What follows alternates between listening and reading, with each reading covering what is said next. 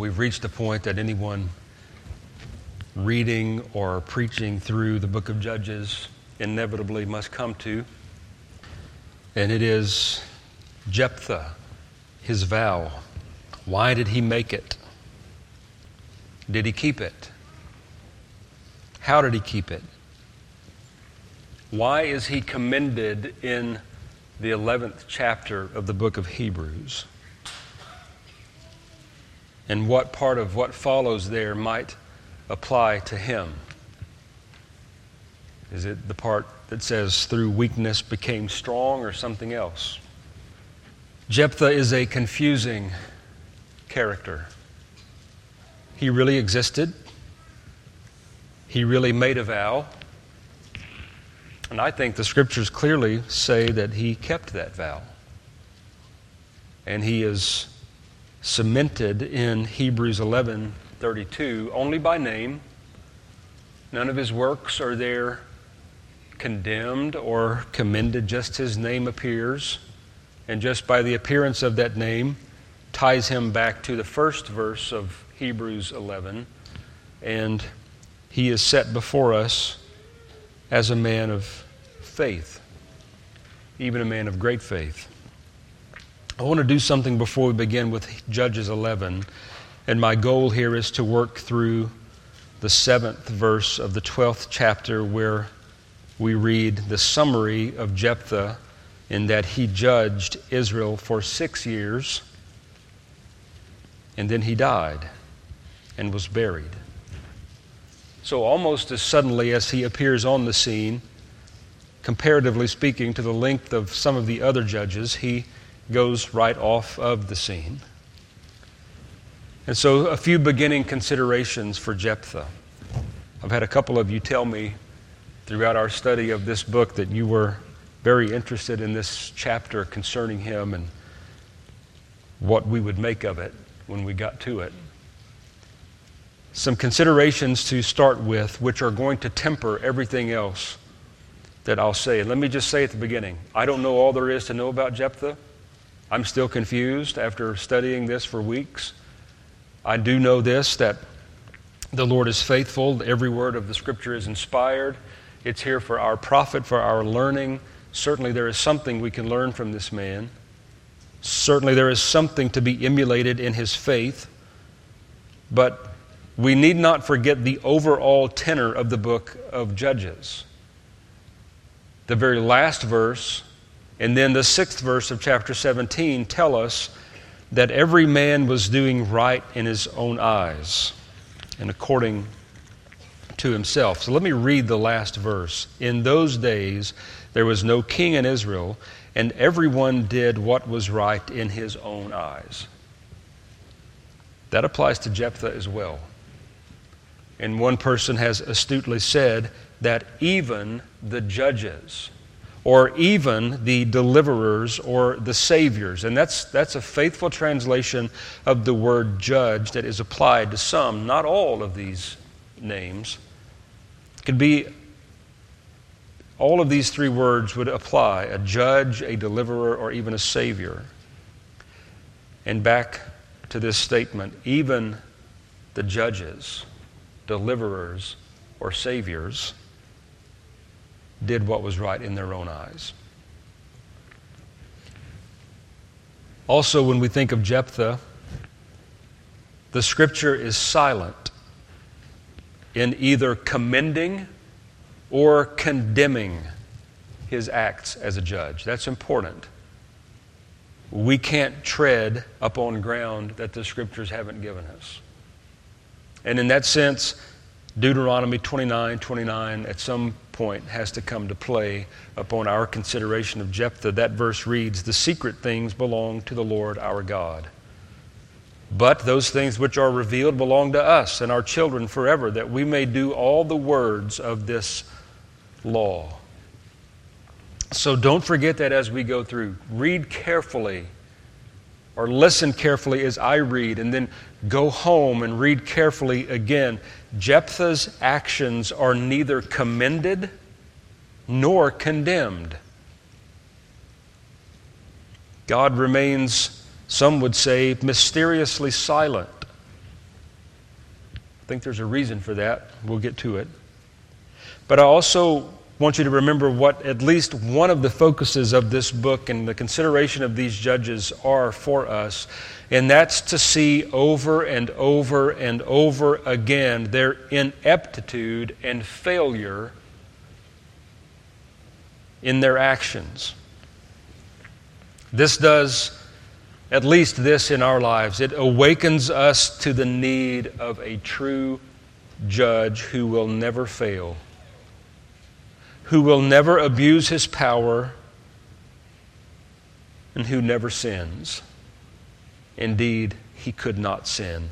It awakens and births a desire for us to see Jesus as the one true judge and Savior. But also the verse I've already mentioned, Hebrews 11:32, just as with Gideon. I'll remind you, Gideon's name is in that verse. And I want you to see the bookends of both of these men. There's some great similarities in them. Both of them, interestingly, in the Scriptures are singled out and called out as being mighty men of valor. Both of them have great military exploits and are used of God. We have to give Jephthah his credit and due. God uses him. Both of these men failed miserably at points. And yet both of them find their names recorded in Hebrews 11. So that's the bookends of their life. Mighty men of valor, Hebrews 11. Everything in the middle is a mess. And in that, we're reminded of the bookends of our own life, right? The bookends of our spiritual life. We are referred to, in a sense, as mighty people of valor, only in the sense that we receive strength of the Lord.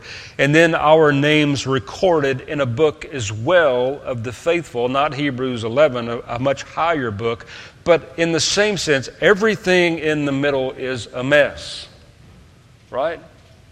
Which proves the point that Hebrews 11:32, that verse and the names recorded there, really all of the names in that chapter, are there because of grace and are there because of the unswerving faithfulness of God to bring to completion the good work He started in any people. The only reason we make it to the end and persevere is because of the sustaining, persevering grace of God at work in us. Leave it to me and leave it to you, leave it to our collective strength. We will fail time and again miserably. But the grace of God, as we said last week, is indeed amazing. So I want you to look with me at the first 3 verses of this 11th chapter. This is what we'll call Jephthah's rise to power.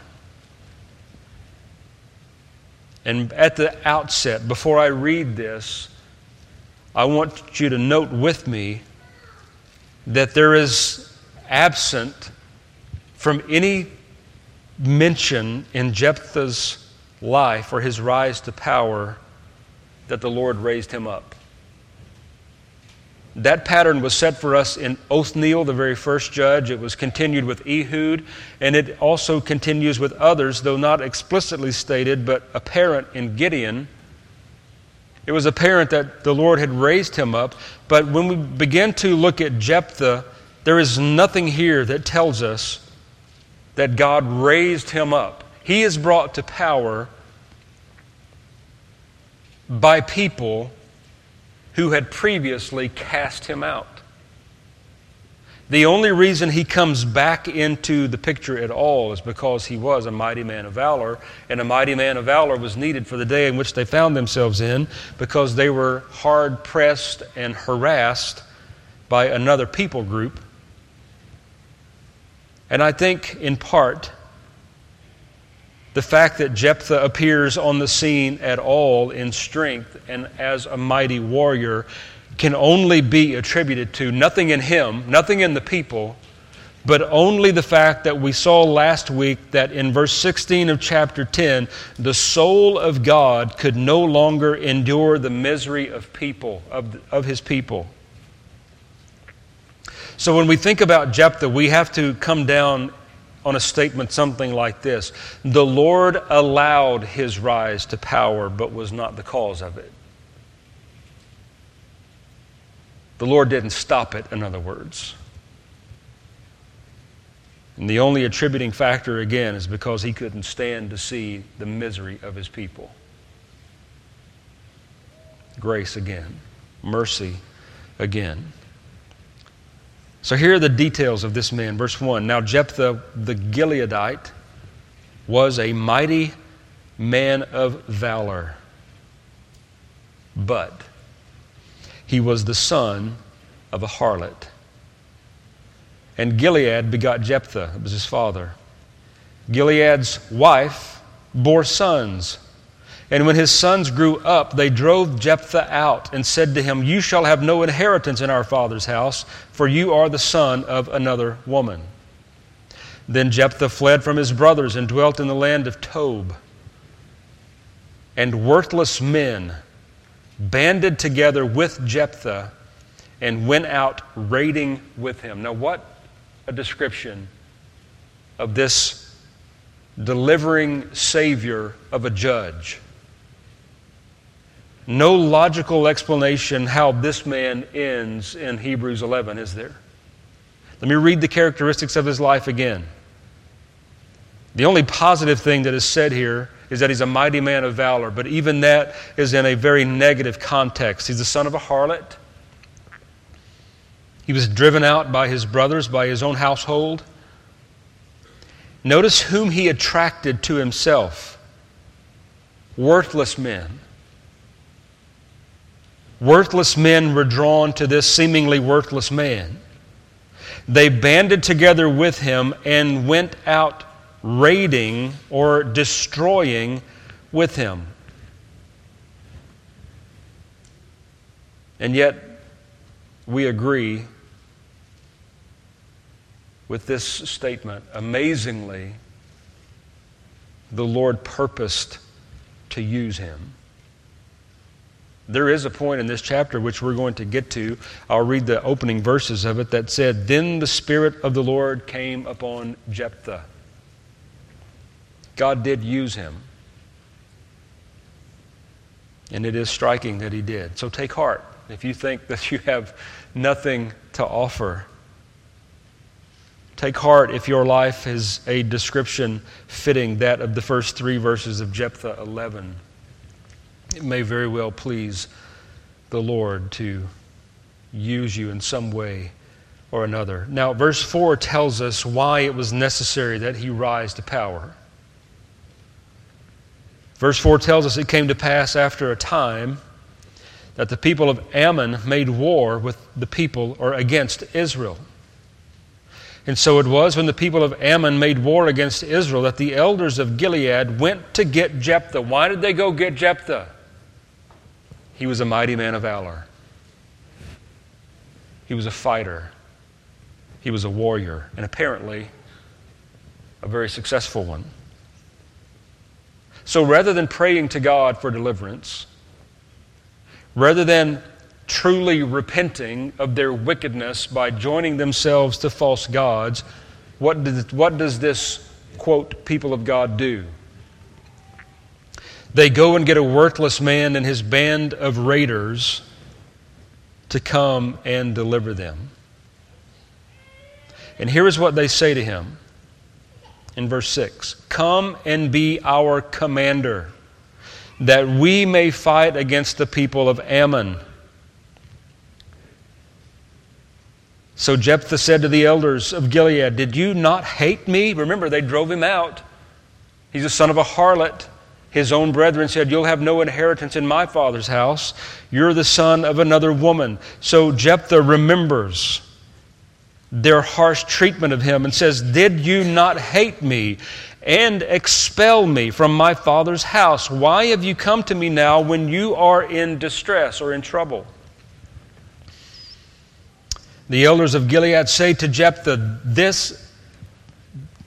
that is why we have turned again to you now, that you may go with us and fight against the people of Ammon and be our head over all the inhabitants of Gilead. And so I think verse 9 is critical to any understanding of Jephthah. Any theology of Jephthah you want to build, you have to include verse 9. How you understand his vow, how you understand his willingness to come to power, how you understand that he came back to a people that had driven him out. Verse 9 has to be a major player. And verse 9 says, "So Jephthah said to the elders of Gilead, 'If you take me back home to fight against the people of Ammon, and the Lord delivers them to me, shall I be your head?'" What's driving this man? The same thing that drives a lot of us if we don't hold it in check: pride. Are you going to recognize me, the one that you previously cast out, the one that you hated? Are you going to recognize me if I come and fight with you and for you? In the end, if the Lord, notice his arrogance, I think it's arrogance, when he says, "If the Lord delivers them to me, will I then be recognized as your head?" And the elders of Gilead said to Jephthah, "The Lord be a witness between us, if we do not do according to your words." Then Jephthah went with the elders of Gilead, and the people made him head and commander over them. And Jephthah spoke all his words before the Lord at Mizpah.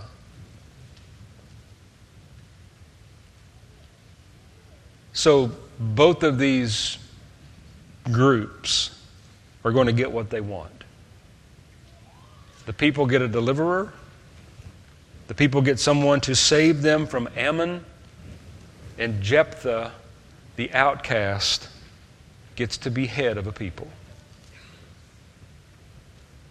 Jephthah strikingly also bears resemblance in some ways to Christ, despised and rejected of men, yet a Savior. But that's about as far as we can go in seeing in him any resemblance of our Savior. So what was the result of this rise to power? Notice as you read through the 11th chapter, Jephthah is very gifted in speaking. The things that he says are historically accurate. When he gives an answer to the king of Ammon, and the king is asking him here, down in verse 12 and 13 of chapter 11, when Jephthah asks the king in verse 12, "What do you have against me, that you have come to fight against me in my land?" And the king and the people of Ammon answered to Jephthah, "Because Israel took away my land when they came up out of Egypt, from Arnon as far as the Jabbok and the Jordan. Now, therefore, restore those lands peaceably." So, the king of the people of Ammon had rewritten history just a bit. A historical revisionists. We have those in our own day, don't we? He saw history through eyes that were tainted. And this is where Jephthah begins to show his eloquence of speech. And he recounts to this king, no, that's not right at all. You got your facts all messed up. Let me set you straight. And he sets him straight. We won't take the time to read it, but if you read verses 14 down through verse 23 or so, you'll see that Jephthah very astutely and historically accurate reveals to this king exactly how the people of Israel had received the land. And he even does so in a way that gives glory to God for giving the land to Israel. And he even, let's give him some credit here, in the 27th verse, he even recognizes that it will be the Lord whom he calls the judge. May the Lord, the judge, render judgment this day between the children of Israel and the people of Ammon. So he has some knowledge of Old Testament history, and it's accurate. He reveals that to the king. He has some knowledge of the true Lord and Judge of Israel, and he has some knowledge that if the Lord helps him, he will be successful.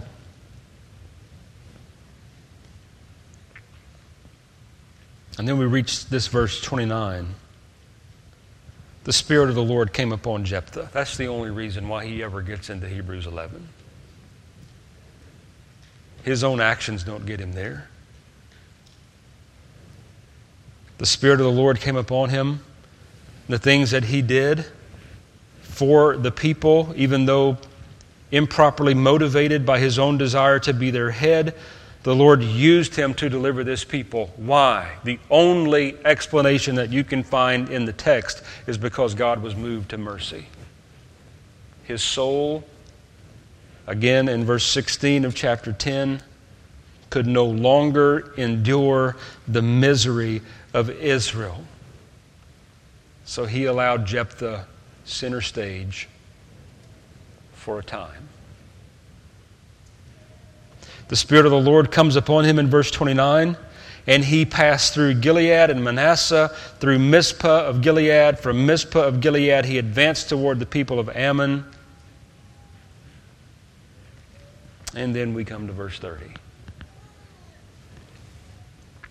And Jephthah made a vow to the Lord. And what a vow? He says, if you will indeed deliver the people of Ammon into my hands, then it will be that whatever comes out of the doors of my house to meet me when I return in peace from the people of Ammon shall surely be the Lord's, and I will offer it up as a burnt offering. So there's the vow. There's the point of confusion. The first question we can ask, why did he vow it at all? Even the vow seems to be built upon the foundation that Jephthah knew the Lord was with him. I don't suppose, though there aren't any details given, that when the Spirit of the Lord comes upon someone, such as he did in verse 29, that Jephthah would have had some realization of it. Some infusion of power or strength or ability or peace about the whole situation certainly should have come upon him. So why then does he even need this vow? In the vow itself, he says, if you will indeed, like it's already been revealed to him that the Lord is going to do this. But I suppose he's very closely related, not by blood, but in action, to Gideon, who laid out the fleece twice, who needed some kind of reassurance. But here he's not even seeking reassurance. He's just saying, if you will do this, here is what I will do.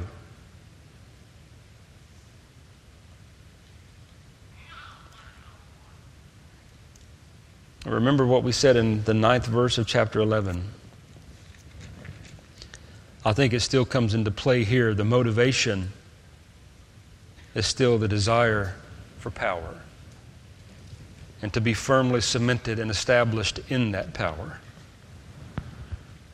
So I want to look at this vow, and I want to pay careful attention to the words, because the wording of the vow has to be a part of the way that we approach the end of the 11th chapter. If you will indeed deliver the people of Ammon into my hands, then it will be that whatever comes out the doors of my house. Notice verse 31, whatever comes out of the doors of my house. He leaves it open. He doesn't qualify this vow by saying, if it's my daughter, my only daughter, my only descendant. He doesn't even say, if it's my favorite pet, if he had one. He just says, whatever comes out of the doors of my house to meet me when I return in peace from the people of Ammon shall surely be the Lord's. And wouldn't we just be overjoyed if there was a period right there? And then we could understand. We could conjecture on how He devoted this person or this animal or whatever it may have been, how He would have devoted it to the Lord. Surely it will be the Lord's. But in the mind and heart and will of God, there is no period there. He has to go on. And He says, I will offer it up as a burnt offering. I want you to notice with me, however unpalatable it may be, remember who this man is. Remember, a worthless raider. Think of the blood this man had shed. Think of how akin to seeing someone's life end in his hands he would have been. Let's not make him anything else than the Scriptures have made him at this point. He seems to be very willing, by making this vow, to carry it out. I will offer it up as a burnt offering. He doesn't place any stipulations. He doesn't qualify it. And so verse 32, Jephthah advanced toward the people of Ammon to fight against them, and the Lord delivered them into his hands, and he defeated them from Aroer as far as Minnith, 20 cities, and to Abel, Kiramim, with a very great slaughter. Thus the people of Ammon were subdued before the children of Israel. So, Lord, if you will do this, the Lord did it, then I will do this. Will Jephthah do it? When Jephthah came to his house at Mizpah, there was his daughter, coming out to meet him with timbrels and dancing. And she was his only child. Besides her, he had neither son nor daughter. And it came to pass when he saw her that he tore his clothes. And we know from the Scriptures, Old Testament, when people tore their clothes, it was a sign of the greatest distress and grief.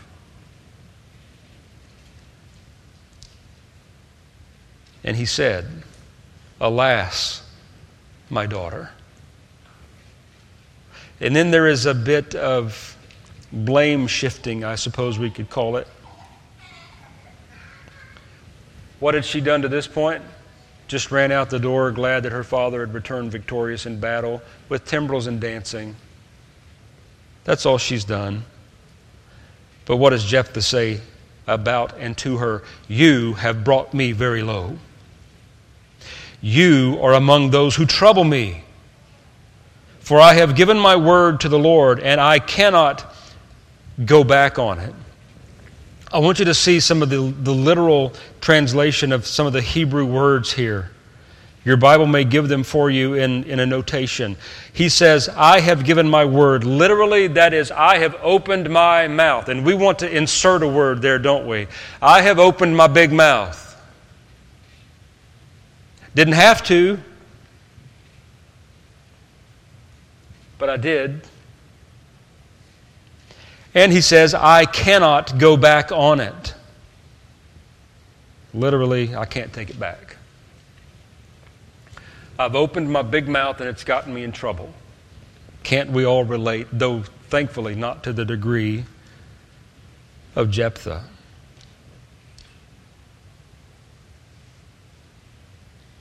So what's her response? After he tries to put the blame on her, you have brought me low. You are among those who trouble me.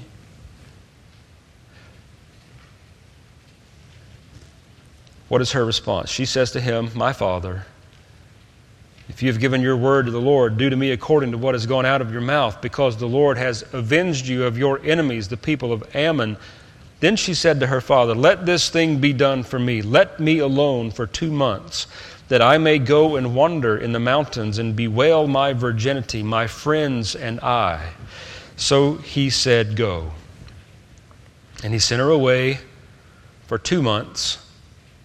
And she went with her friends, bewailed her virginity on the mountains. And so it was at the end of the 2 months that she returned to her father, and he carried out his vow with her, which he had vowed. She knew no man. And it became a custom in Israel that the daughters of Israel went 4 days each year to lament the daughter of Jephthah the Gileadite. What do we do with those verses? Might I remind you of something I said at the beginning? There's no condemnation given anywhere in the Scriptures, not just here, but also there's no commending. There is only silence. It's my view and my understanding that Jephthah did literally offer his daughter as a burnt offering. That may not be a popular view. There are many who would deny it and try to tame this a bit by saying he offered her to the Lord as a perpetual virgin to serve the Lord in any capacity, consecrating her to the Lord. That's a very popular view. But I just can't square it. And let me say, if you hold it, I know other good men who hold it, I respect it, but I just can't square it with several things out of this text. His grief at returning home, his words, the tearing and rending of his clothes,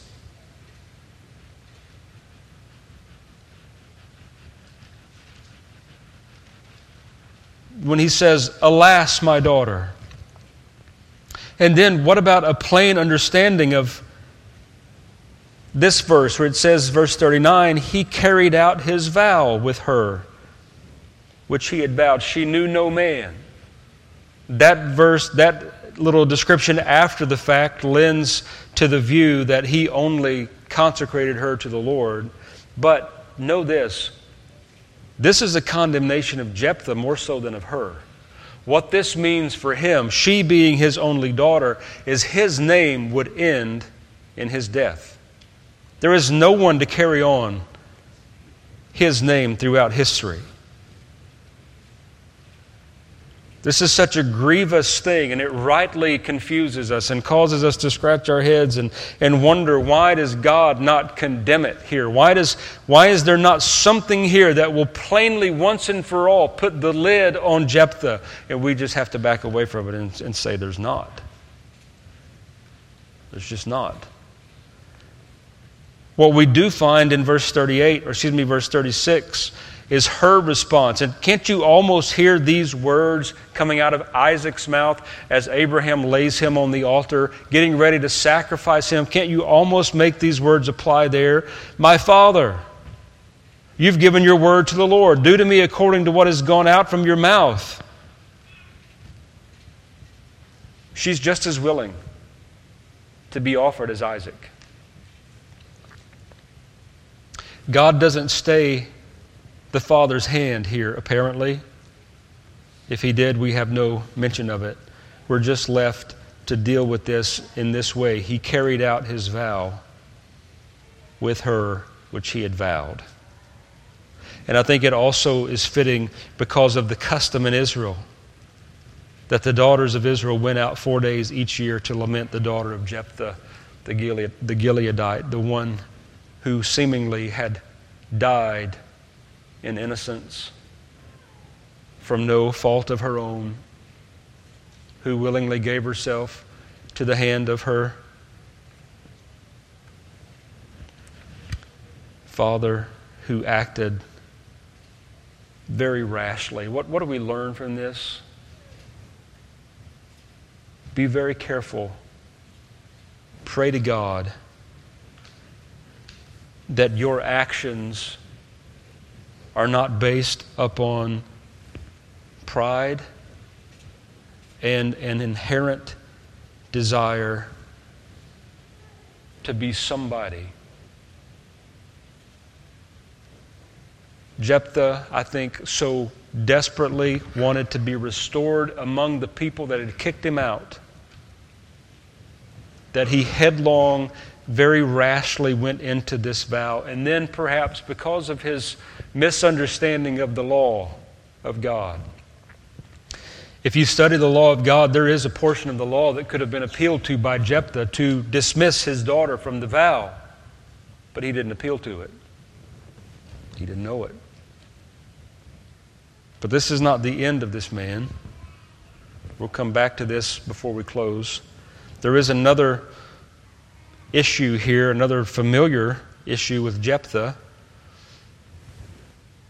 The Ephraimites come to him, and notice again, same issue, it's pride driving this. They come to him and say, basically, why didn't you let us know you were going to annihilate the Ammonites so we could have received some of the glory too? Notice what they say, since you didn't do this, we will burn your house down on you with fire. Okay, what does Jephthah say to them? He says, my people and I were in great struggle with the people of Ammon. When I called you, you did not deliver me out of their hands. So when I saw that you would not deliver me, I took my life into my hands and crossed over against the people of Ammon. And the Lord delivered them into my hand. Why then have you come up on this day to fight against me? Now Jephthah gathered together all the men of Gilead and fought with Ephraim. And you remember this account. How did they know that they were truly Ephraimites? Well, there was this password, so to speak.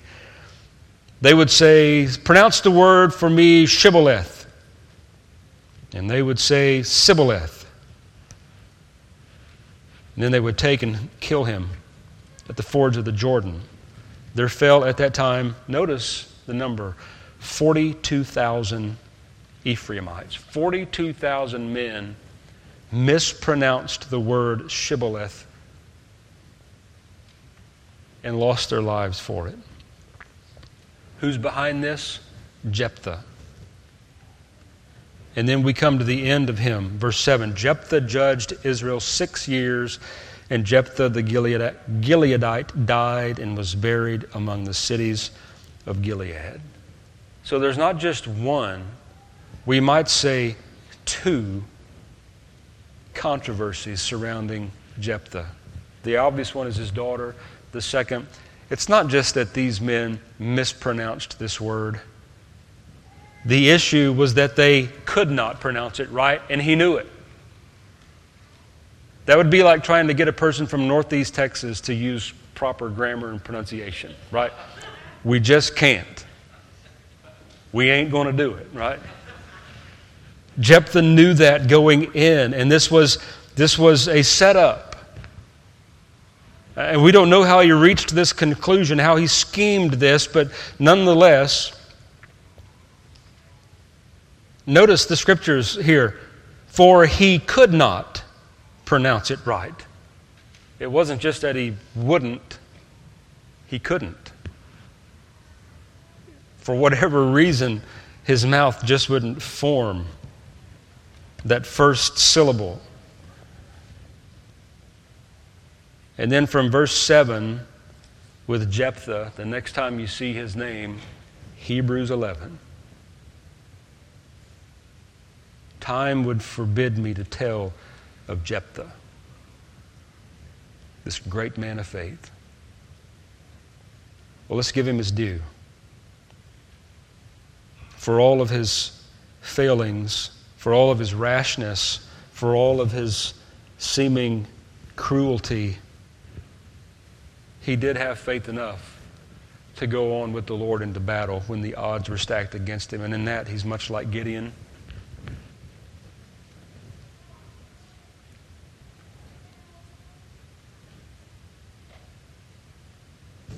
What do we see in Jephthah? This is the best summary I could come up with. The scandal of grace is on full display in this man. How could such a worthless, raiding scoundrel find himself immortalized in the Faith Hall of Fame? Only grace. But isn't the scandal of grace really on display in all of us too? Isn't it? Listen to Paul's words, 1 Corinthians 6, verses 9 through 12. Do you not know that the unrighteous will not inherit the kingdom of God? Do not be deceived. Neither fornicators, idolaters, adulterers, homosexuals, nor sodomites. And we feel somewhat safe from being excluded from that group. But verse 10 says, nor thieves, nor covetous, nor drunkards, nor revilers, nor extortioners will inherit the kingdom of God. We're not so safely excused from that group. But notice they're all lumped together. What's the next verse say? And such were some of you. That's the scandal of grace, right? Verse 11 finishes by saying, but you were washed. You were sanctified.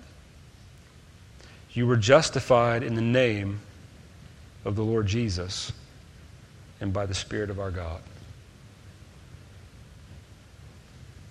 It would be just as striking for you to open Hebrews 11 and see your name there as it is to see Jephthah's name there.